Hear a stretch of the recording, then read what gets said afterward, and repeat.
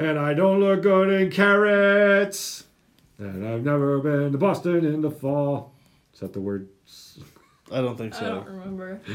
I don't think look good in carrots was it. I'm Jamin. Probably not. I'm Casey. And I'm Olivia. I'm Bob the Tomato. Nope. When I was younger. I'm Bob the Tomato. Nope. I'm Larry the Cute. Forget it. Doesn't matter. I used to do a really good Larry when I was a kid. Because I had a really high voice. You're not a kid anymore, Jamin. No, I am not. Nor do I have a really high voice anymore. That's for the better. Do we say our names? Yes, Yeah, we we already did. did. Are you sure? Yes. Okay. Because that's what got you into VeggieTales anyway. Oh, yeah, right. Okay. We are continuing through Revelation 5. And in this We still haven't made it to 6 yet? No. We're still in the first paragraph. No, second paragraph. Sorry. Hey! It's chapter 5. Yes. Oh, you're right. So we were in this state, Revelation. God has a scroll. Jesus the Lamb walks in. He's the only one worthy anywhere in the entire universe to take the scroll. He takes the scroll, and then he's the only one worthy to take the scroll. He looks like a lamb. And let me pick up there. And he went and took the scroll from the right hand of him who was seated on the throne. And when he had taken the scroll, the 4 living creatures and 24 elders fell down before the Lamb, each holding a harp and golden bowls full of incense, which are the prayers of the saints. And they sang a new song. All right, so they're getting ready to do a little musical right here, right? The Bible, the musical. And they pull out their instruments. They've got bowls full of incense. You remember what incense kind of represented throughout the Bible? Well, it actually kind of said right there. They're the prayers of the saints, right? So smoke going up to heaven, prayers going up to heaven, a pleasing aroma before God, things like that. So here they are. They're worshiping God. Actually, they're worshiping who? Jesus? Jesus, which I know for us is like, but like back then they're still like kind of sorting out theology a little bit, like Jesus is God, and that's clear all throughout the New Testament. But you get statements like this where it's just like mega statement, like, and John loves those mega statements that Jesus is God. He does it all the time, both in his gospel and in Revelation. Paul goes there too, and I don't understand how people can still kind of argue about this. It's very clear in the Bible. But here, you have all the hosts of heaven, 24 elders, 4 living creatures, these things that just a moment ago were casting their crowns before the throne of God. They're now singing worship songs about the Lamb. They fell down before the Lamb. They take a harp, they start singing, and they're full of prayers of the saints. I want to pause on that word right there. I don't like it, and I take this note from Michael Heiser. I don't like it when the New Testament calls us saints. Because, like, what does saints mean to you? In our context today, like... There's 2 versions. Do One- not bring football into this. There's one version. And you know think him of... so well. That was going to be my second one. The first one was going to be... Anyway. More... You think of Catholicism and, like, their saints and their... Accident first. So Catholicism with their... making of saints or worshiping saints. A lot of times... I don't know if that's the right word. You venerate. You don't worship a saint. I don't know what venerate means, but... It's different than worship. Okay, I'll just leave the mic to Olivia on this one then. No, Anyway, in the Orthodox, and yes, the Catholics do it too. They stole it There from are- Orthodox, yeah. Well, they used to be, or it's fine. We don't need to go into history. There are saints in which we venerate. You do not worship a saint, but they are people who lived their lives very much like Jesus. And to become a saint, there had to have been miracles surrounding your body. 3 miracles. Wow, look at that. Casey knows, too. Hey. But yeah, saints. And are it has to known be like- proven. proven miracles. Mm-hmm. Saints are known to like you can actually see the halo around their head, like they glow. They have a holy presence about them. Yeah, so that's the way that we think of saints. Yeah. And you know, we think Also a football team No. from New Orleans. the Bible calls us all saints as Christians, right? But in our modern lingo, it doesn't work because we think of like saints as like those are especially set apart Christians who actually did a really good job of being a good Christian. They were And special people. We want to be like them. And they were gifted and blessed and had the character that God was looking for. And so we hold them up as like, man, I wish I could be like that. They become examples to us. Whereas the Bible just calls us all saints. So like there's a disconnect in our modern thinking from the way that the Bible talks about it. And most of us don't have a problem with calling us like, yeah, we're all saints, but like at the same time we have a disconnect in our head as to like, well, I'm no Mother Teresa, you know, things like that. But I think Michael Heiser makes a better explanation here that saints in the ancient world, like in the Old Testament, there's a term for some spiritual beings. And they're called holy ones.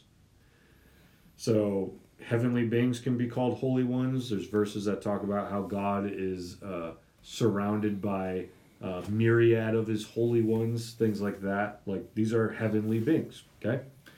In the New Testament, when you see the word saints, in Greek it's hagios.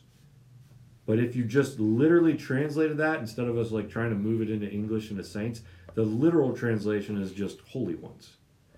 So that becomes a really powerful statement in the New Testament when suddenly Paul starts calling human beings holy ones.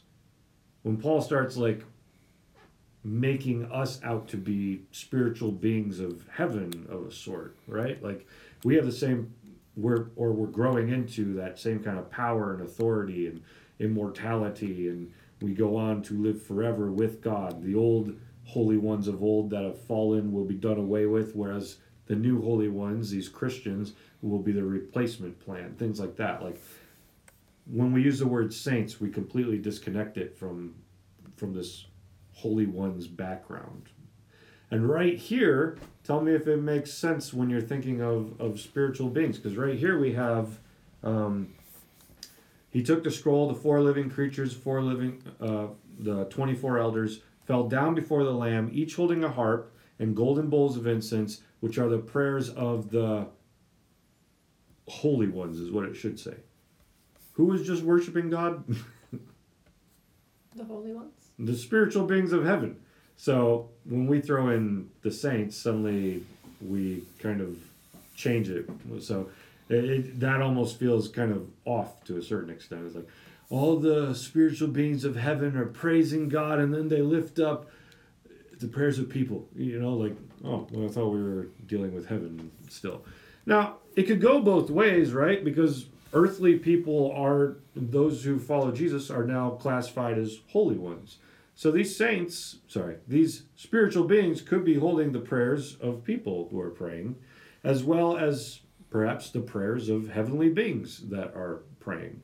Whatever the case is, these are the holy ones of heaven. So I mostly point that out, that when you come across the word saints throughout the Bible, take a moment and pause and think to yourself, like, what does this mean? And does it have something to kind of help me understand my own identity? In fact, here, we can just go through, maybe we can't.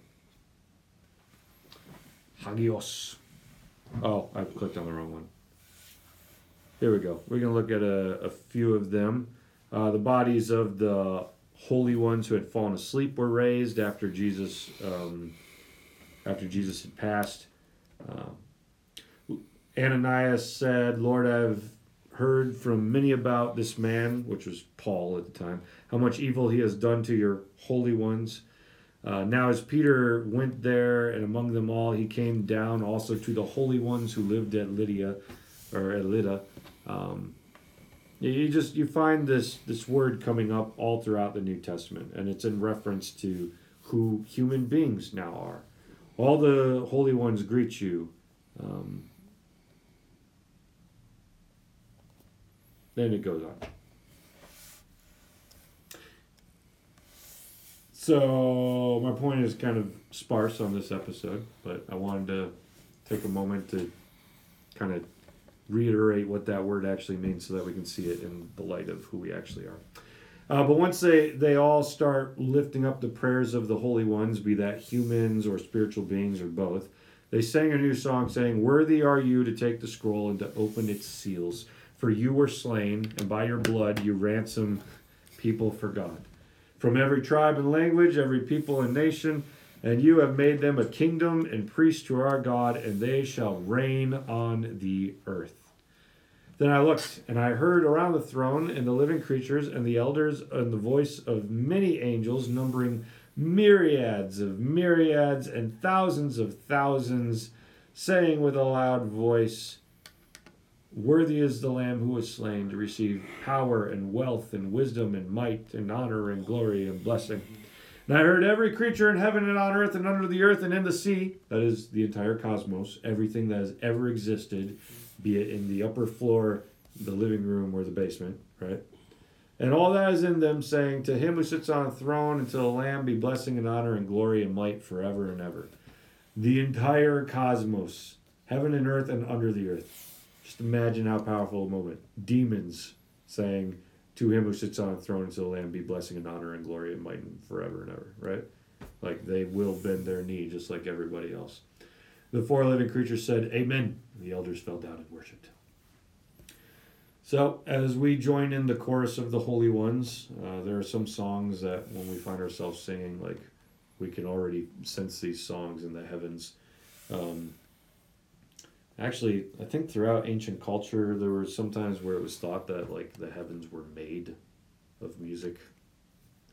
Like it's just always going. It's kind of confusing as to how they came across it, but it was like the ways in which stars moved were letting off hums and everything was singing together. It's a really beautiful thing to think about. At least when we look at Revelation, we see the heavens, these stars singing, right? Worshiping God. I mean, that makes sense with string theory. So, the morning stars sang for joy, the sons of God, according to Job. Likewise, nope, I lost it. Whatever I was about to say. I don't have anything more besides like trying to explain string theory. I don't think I want to go that far. I don't think this is necessary. Be sure to like, comment, and subscribe down below. And join us on the Discord And so that we can discuss more. We'll see ya, holy ones, later.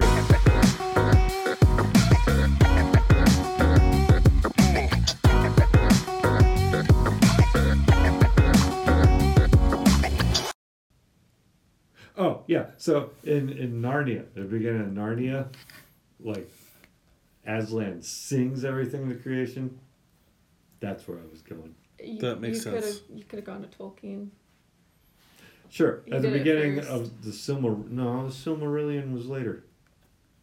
But Maybe. the beginning of Tolkien's universe is also being sung into existence. Chronologically, it's Yeah, before you're right. this. I don't know chronologic. I don't know Publishing order? publishing order. Granted, they if might it have both was- just been sitting at a bar and Both came up with the same no, idea. then Tolkien was like, "What if I have God, or what is his name, Melchizedek or Melcandria or I don't know. Morgu or what if I have my God creature? It's seeing creature. That's not the way. What if I have God the figure. Creator like seeing everything into existence?" And C.S. Lewis is like, "That's good. You published that yet?" No, not yet. Good. Don't worry about it.